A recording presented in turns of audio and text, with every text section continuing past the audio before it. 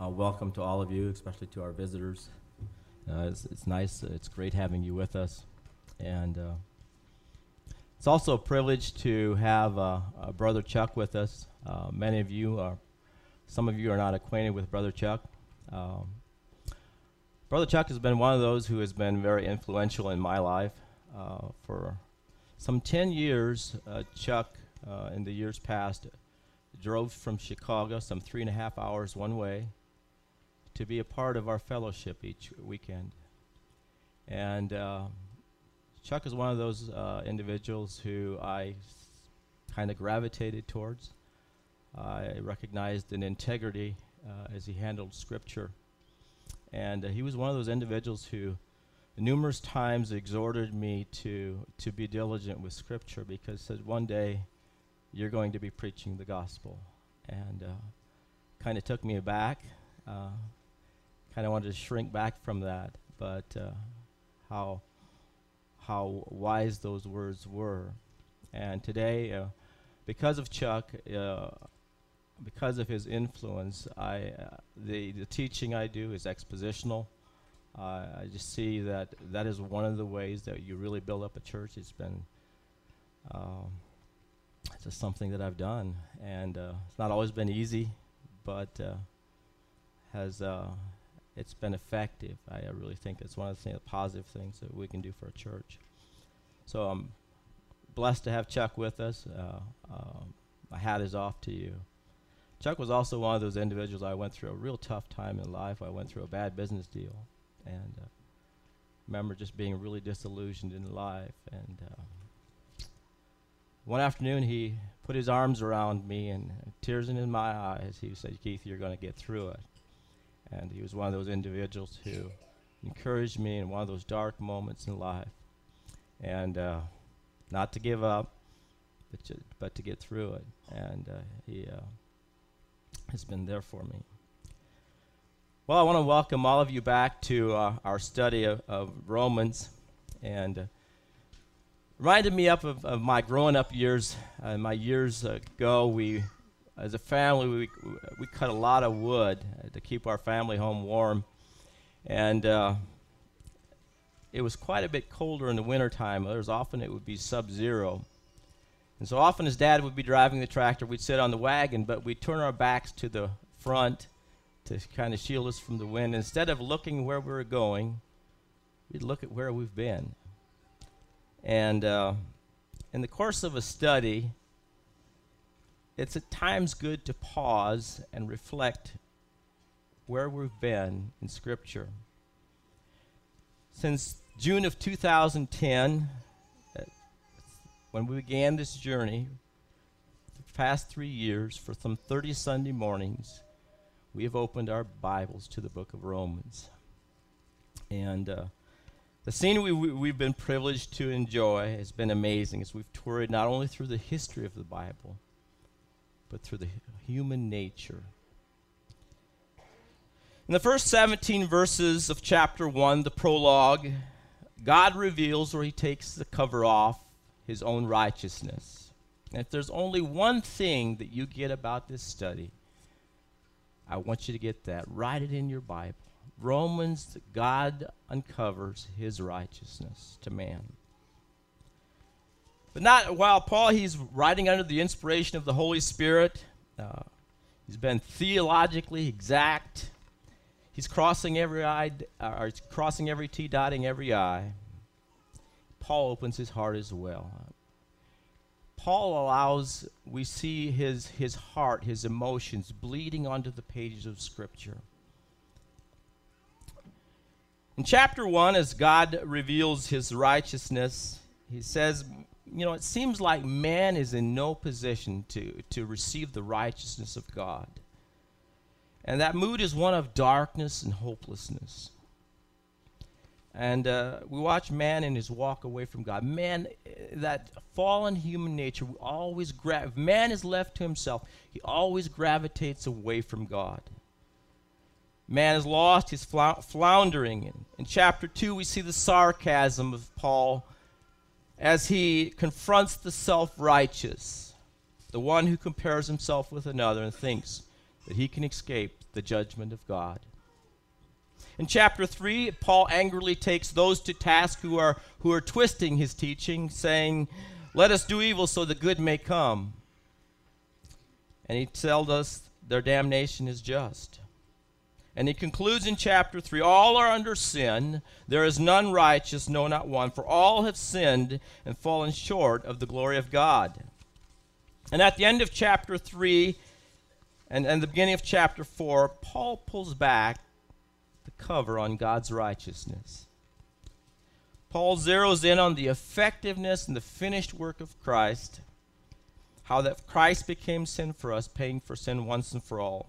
But not only that, not only did God settle the account for us, he also settled something for himself.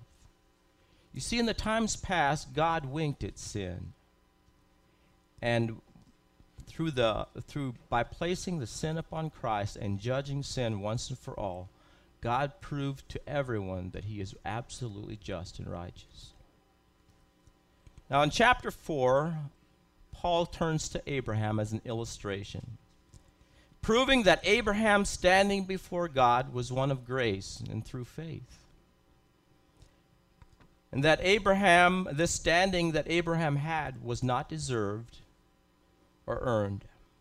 And that it was a sovereign act of grace upon the part of God, that God reckoned, credited, and imputed his own righteousness to Abraham's account while he was still ungodly. Now we know God doesn't accept sin, so how was God able to do that? Well, at the end of the chapter, God tells us. You see, God separated sin from man, took our sin, placed it on Christ, and he judged our sin. The resurrection is therefore our receipt, our proof of purchase, our absolute guarantee that our sins past, present, yes, even future, are fully and completely paid in full. God the Father satisfied. If it were not true of future sins, we'd have a great case to encourage Christians to wait to receive Christ until their deathbed. Now the question that remains, that eternal question, is does it work? After all, none of us were there. Not one of us. It took place thousands of years ago. Does it work? So glad that God answers that question in Romans chapter 5, verse 1. Therefore, being justified by faith, we hope we have peace with God? No. Or someday after we die, we might discover peace with God? It doesn't say that. Therefore, being justified by faith, we have peace with God through our Lord Jesus Christ. Absolutely. With confidence and assurance, Paul says we have peace with God. Now, in Romans 6, 7, and 8, Paul begins to show us how God shapes and molds the child of God in the process that is called sanctification. In chapter 6, he passionately refutes that grace is just another avenue to sin. Shall we continue to sin that grace may abound? And Paul answers that question. In chapter 7, we watch as Paul depressingly wrestles with his own sin nature, one that we equally have as well. Then in verse 25, Paul bursts into thanksgiving as he turns his focus back to Christ. Then in chapter 8, in the light of God's marvelous work for us and in us, he considers a question.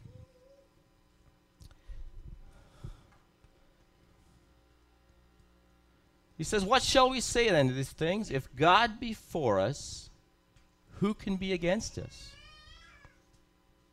It's kind of like a 4th of July fireworks display. And he says, nay, in all these things we are more than conquerors through him that loved us. For I am persuaded that neither death, nor life, nor angels, nor principalities, nor powers, nor things present, nor things to come, nor height, nor depth, nor any other creature shall be able to separate us from the love of God which is in Christ Jesus.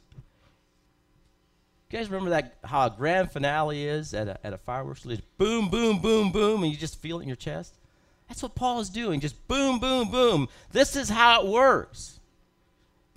It's amazing, and you're just in awe of everything, and you just kind of think that the natural progression of this would be Romans chapter 12. I beseech you, therefore, brethren, since these things are true, abandon yourselves to God. I beseech you, therefore, brethren, by the mercies of God, that you present your bodies a living sacrifice, holy and acceptable unto God, which is your reasonable service. That seems to be the reasonable succession, but chapter 12 doesn't come after chapter 8. Chapter 9 does. In chapter 9, Paul says, I say in truth in Christ, I lie not, my conscience all bearing me witness in the Holy Ghost, that I have a great heaviness and a continual sorrow in my heart. For I wish myself accursed from Christ for my brethren, my kinsmen, according to the flesh.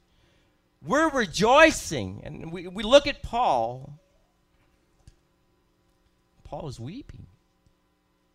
He's got tears in his eyes. It almost seems like many of you have been on a journey and you've taken before you knew it, you had taken the wrong exit and you were going down the wrong road. It's kind of what it seems like. Seems like, man, we must have the wrong exit here. Why are we rejoicing and Paul is weeping? Well, you see, as Paul is contemplating the marvelous work of God in us, through us, and what he's going to yet accomplish,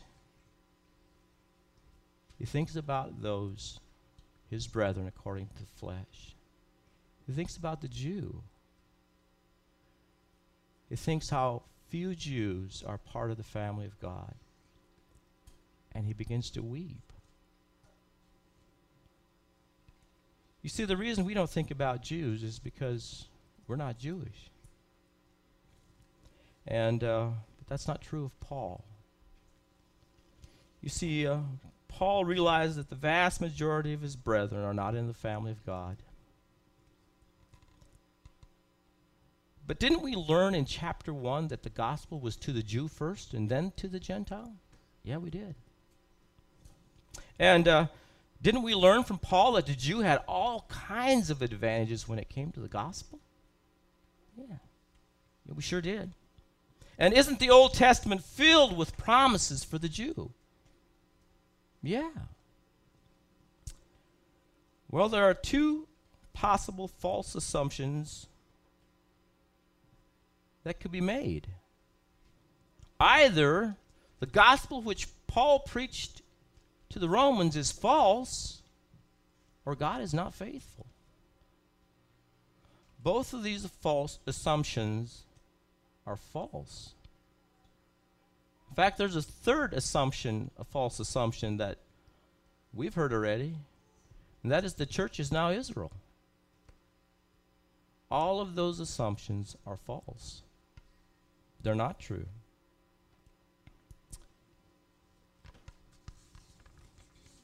So with tears in his eyes, Paul turns in chapter 9 and begins to tell us God's plan for the Jew. And he shows us that God's plan is absolutely consistent with his character. In Romans 9, we see there's three great doctrines. As we look at this survey, there's three great doctrines we're going to see. In Romans 9, we see the sovereignty of God. In Romans 10, we see the justice of God. And in Romans 11, we see the faithfulness of God. But along with those three doctrines, there are three perspectives we see as well. In Romans 9, we're going to get God's perspective. It's almost as like we were in the throne room with God looking over his shoulders, and we see his perspective, how God sees it. In Romans 10, we come back down to the earth and we look from down here back up. We see the justice of God.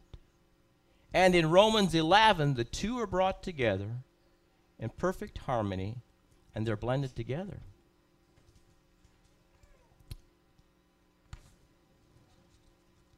Now, in Romans chapter 9, verse 1, Paul says, I say the truth in Christ, I lie not, my conscience also bearing me witness in the Holy Ghost, that I have a great heaviness and continual sorrow in my heart. For I wish that myself were accursed from Christ for my brethren, my kinsmen according to the flesh, who are Israelites, to whom pertaineth the adoption and the glory and the covenants and the giving of the law and the service of God and the promises. Look at all those things that as the special people of God, that God placed into their lap, who are the fathers, whose are the fathers, and of whom are concerning the flesh Christ came, who is over all, God blessed forever. Amen. Not as though the word of God hath taken none effect, for they are not all Israel, which are of Israel. Paul is simply saying, not every Jew is really a Jew. Now, in chapter 2, we learn from Paul that the real Jew is the one who is circumcised of the heart, not outwardly, but inwardly. As I thought about that verse, I thought about one of those great spiritual moments in our history as a church. Our congregation was quite small, and there was quite a few of us with the last name of Yoder. And I'm not sure what the context was, but one in our midst says, well, we can't all be Yoders. And as I recall, I think it was with a touch of sadness. And but that's precisely the principle that God is using. Just because you're born doesn't mean you're a Yoder. Just because they are born with a lineage to Abraham doesn't make them a Jew. Verse 13. As it is written, Jacob have I loved, and Esau have I hated. What shall we say then? Is there unrighteousness with God? God forbid. For he saith to Moses, I will have mercy on whom I have mercy, and I will have compassion on whom I have compassion. So then it is not of him that willeth, nor of him that runneth, but of God that showeth mercy. For the scripture saith unto Pharaoh, even for this same purpose have I raised thee up, that I might show my power in thee, and that my name might be declared through all the earth. Therefore hath he mercy on whom he will have mercy, and whom he will hardeneth. Thou wilt say unto me, why doth thou yet find fault? Who hath resisted his will? Nay, but, O man, who art thou that repliest against God? Shall a thing formed say to him that is formed, why hast thou made me thus?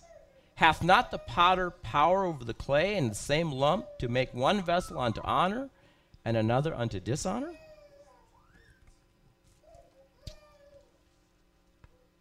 You see, doesn't the potter have the right to make a vessel how he wants to and use it as he wants to? You see, we don't have a problem when God sticks to pots and pans. Our problem is when he goes to man. You see, and that's exactly what Paul does. He uses it to illustrate his plan, and he applies it to man. You know, there's a principle. Well, let's look at verse 22. What if God, willing to show his wrath and to make his power known, endured with much long suffering the vessels of wrath fitted to destruction, that he might make known the riches of his glory on the vessels of mercy, which he had afore prepared unto glory, even us, whom he hath called not of the Jews only, but also of the Gentiles. You see, God had a plan, and that plan included the Gentiles. One of the principles I've discovered in life, that the closer we walk with God, the more we appreciate that God is in control. The farther we walk away from God, the less we appreciate God being in control, the more we want to be in control. And, and I just want to add to this, as we look at some of these truths, some of the truths that we're going to be seeing are going to stretch every one of us. Because there's some of these truths, God cannot be fully contained by the human mind. In fact, in the latter part of Romans 11, as Paul says, how unsearchable are his judgment and his ways past finding out. Who hath known the mind of the Lord, or who hath been his counselor? You see, that's why the statement the unbeliever makes, prove to me and I'll believe it. None of us live that long. None of us could contain and prove everything of God before we accept him. God cannot be fully contained by the human mind. And some of these things we need to take by faith. They stretch us. They take us where, I'm sure they will take all of us where we haven't gone before. But they are nevertheless the truths. Look at verse 30. What shall we say then, that the Gentiles which followed not after righteousness have attained righteousness, even the righteousness which is by faith? But Israel, which followed after the law of righteousness, hath not attained to the law of righteousness. Wherefore, because they sought it not by faith, but as it were by the works of the law, for they stumbled at the stumbling stone. The Gentiles discovered the righteousness of God through faith, but Israel did not. Why not? It says because they sought it not by faith, but by the works of the law. You see, God's plan was that we would experience, or we would receive his righteousness through faith. And to the Jew who was clinging to his ethnicity and to his tradition and to his works, said, I don't want that. I'm coming by my works. And God says, wait a minute, that's not my plan. You're lost. You see, we begin to run into the justice of God. Romans chapter 10, verse 1. My brethren, see how we're back down? My heart's desire and prayer to God for Israel is that they might be saved. For I bear them record that they have a zeal of God, but not according to knowledge. For they, being ignorant of God's righteousness, are going about to establish their own righteousness, and have not submitted themselves unto the righteousness of God.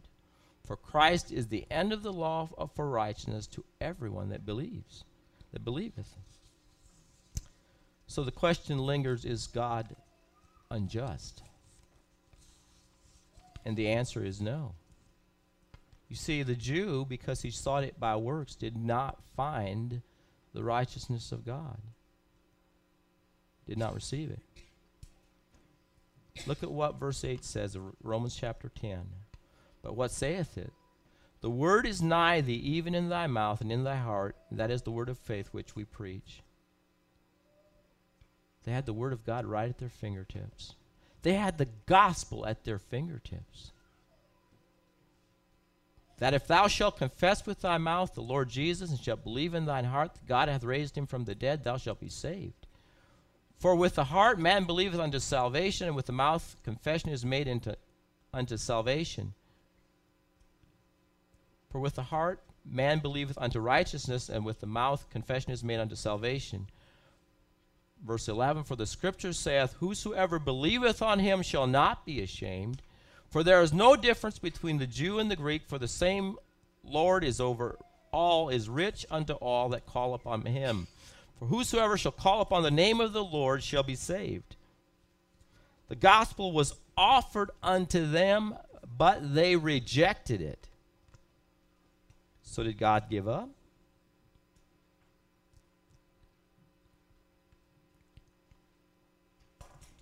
No. He says, for hath God cast away his people? And there are some who would say that he has. Look at what Paul says. God forbid. He says in verse 2, God hath not cast away his people which he foreknew.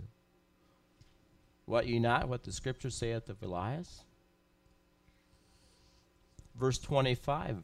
For I would not, brethren, that you should be ignorant of this mystery, lest you should be wise in your own conceits, that the blindness in part happened unto Israel until the fullness of the Gentiles has come in. You see, God hasn't given up on Israel. God has not written off Israel at all. Verse in Deuteronomy chapter 4, there's a verse that God says he's going to scatter the Jews. And in the latter days, when there's tribulation, and they call upon him, it says, and all these things shall come upon thee, even in the ladders, if thou wilt turn unto the Lord thy God, and shall be obedient to his voice. For the Lord is a merciful God, and he will not forsake thee, nor destroy thee, nor forget the covenant of thy fathers, which he swore unto them. God is going to again turn unto the Jews, not because they've earned it or deserved it, but because he made a covenant to the fathers. See that covenant he made with Abraham? There's something you need to understand about that. When in that sacrifice, the way I understand it, if it was often between two parties, they would split the sacrifice and they would walk in the center of those two sacrifices. But in the case of Abraham, only God walked through the center. Abraham did not. Therefore, making the promise that he gave to Abraham an unconditional promise, which he, God, would fulfill. It wasn't conditional upon Abraham.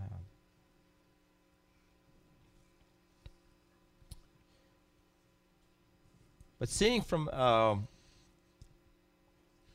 but God, part of the plan was that there would be a blindness in part, so that God would turn to the Gentiles.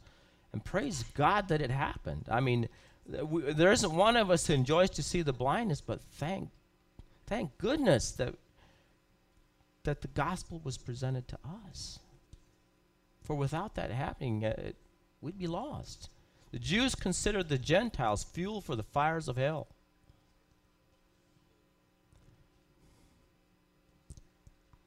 Verse 30 of Romans chapter 11. For you in times past have not believed God, yet have now obtained mercy through their unbelief.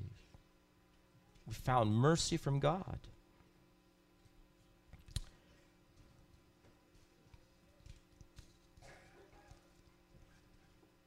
There's two thoughts I want to share with you. First of all, never stop sharing the gospel.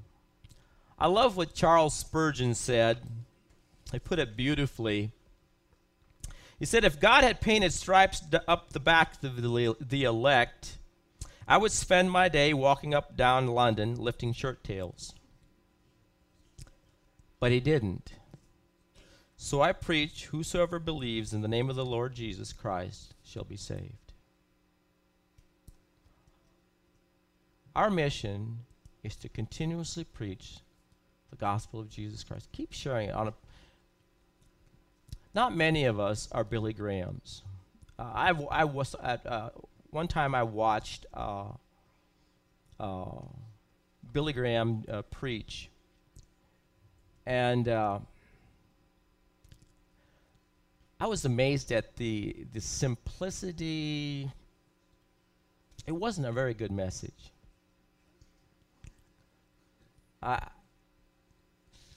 I've heard better messages from others in this church, but I was amazed at hundreds of people responded to the altar call. Not many of us are Billy Grahams. The vast majority of people who are won to Christ are not won by Billy Graham. Most are won by just one-on-one, rubbing shoulders with those who are salt and light. Just you sharing Jesus with someone else.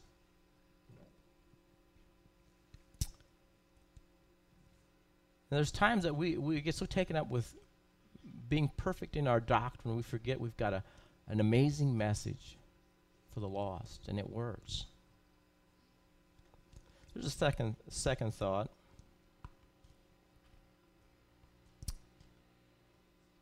The past never needs to determine the future. Israel's a great illustration for that. Consider Israel, blinded, stubborn. rejected the Messiah. And yet God, in his faithfulness, will turn back to Israel, and there will be a remnant that will be saved. God is faithful. Our past, there's none of us that wouldn't love to go back to some parts of our life and rewind and erase some of the poor choices that we've made.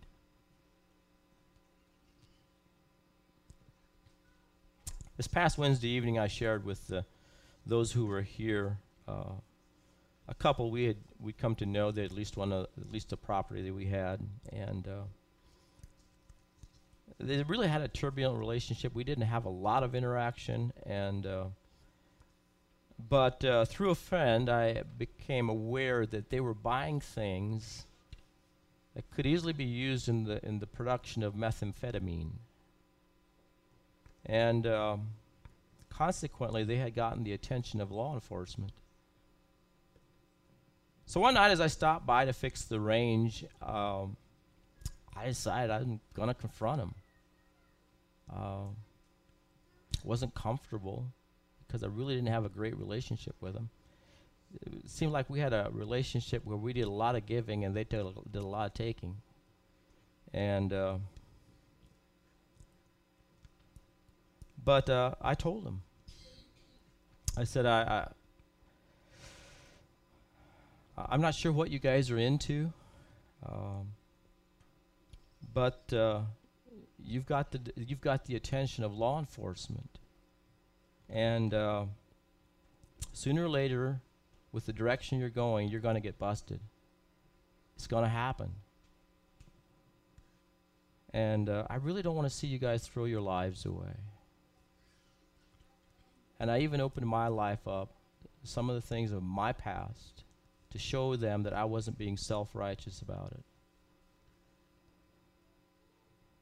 And it seemed like they were kind of freaked out, I suppose. But my wife and I left, and the time that they continued to live there, we didn't think there was much of a difference. And some 5 months ago, they moved out of our property. And this past Tuesday, I got a lengthy text from her. And it was expressing her appreciation for how gracious we were with them, how we were there for them. And then she added, "Thank you for sharing the info you wouldn't have needed to. It was a real eye-opener for my husband, and it turned our lives around."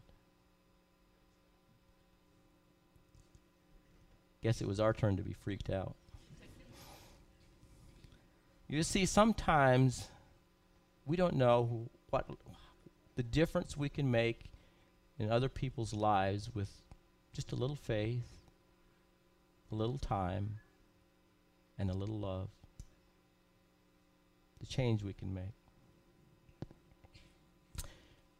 And then the fact remains, when it is all finished in verse 36, Paul says, "For of him, through him, and to him all things, to whom be glory forever. Amen." When it's all said and done, Jesus gets the glory. Because it was his life, his power, his grace. So it all belongs to him. Let's pray. Father, as we just bow before you this morning, we are grateful for your faithfulness. Lord, as we consider the nation of Israel, Lord, we see in their humanity our own humanity, how easy it is to turn away, to be stubborn, to be selfish, to be unbelieving.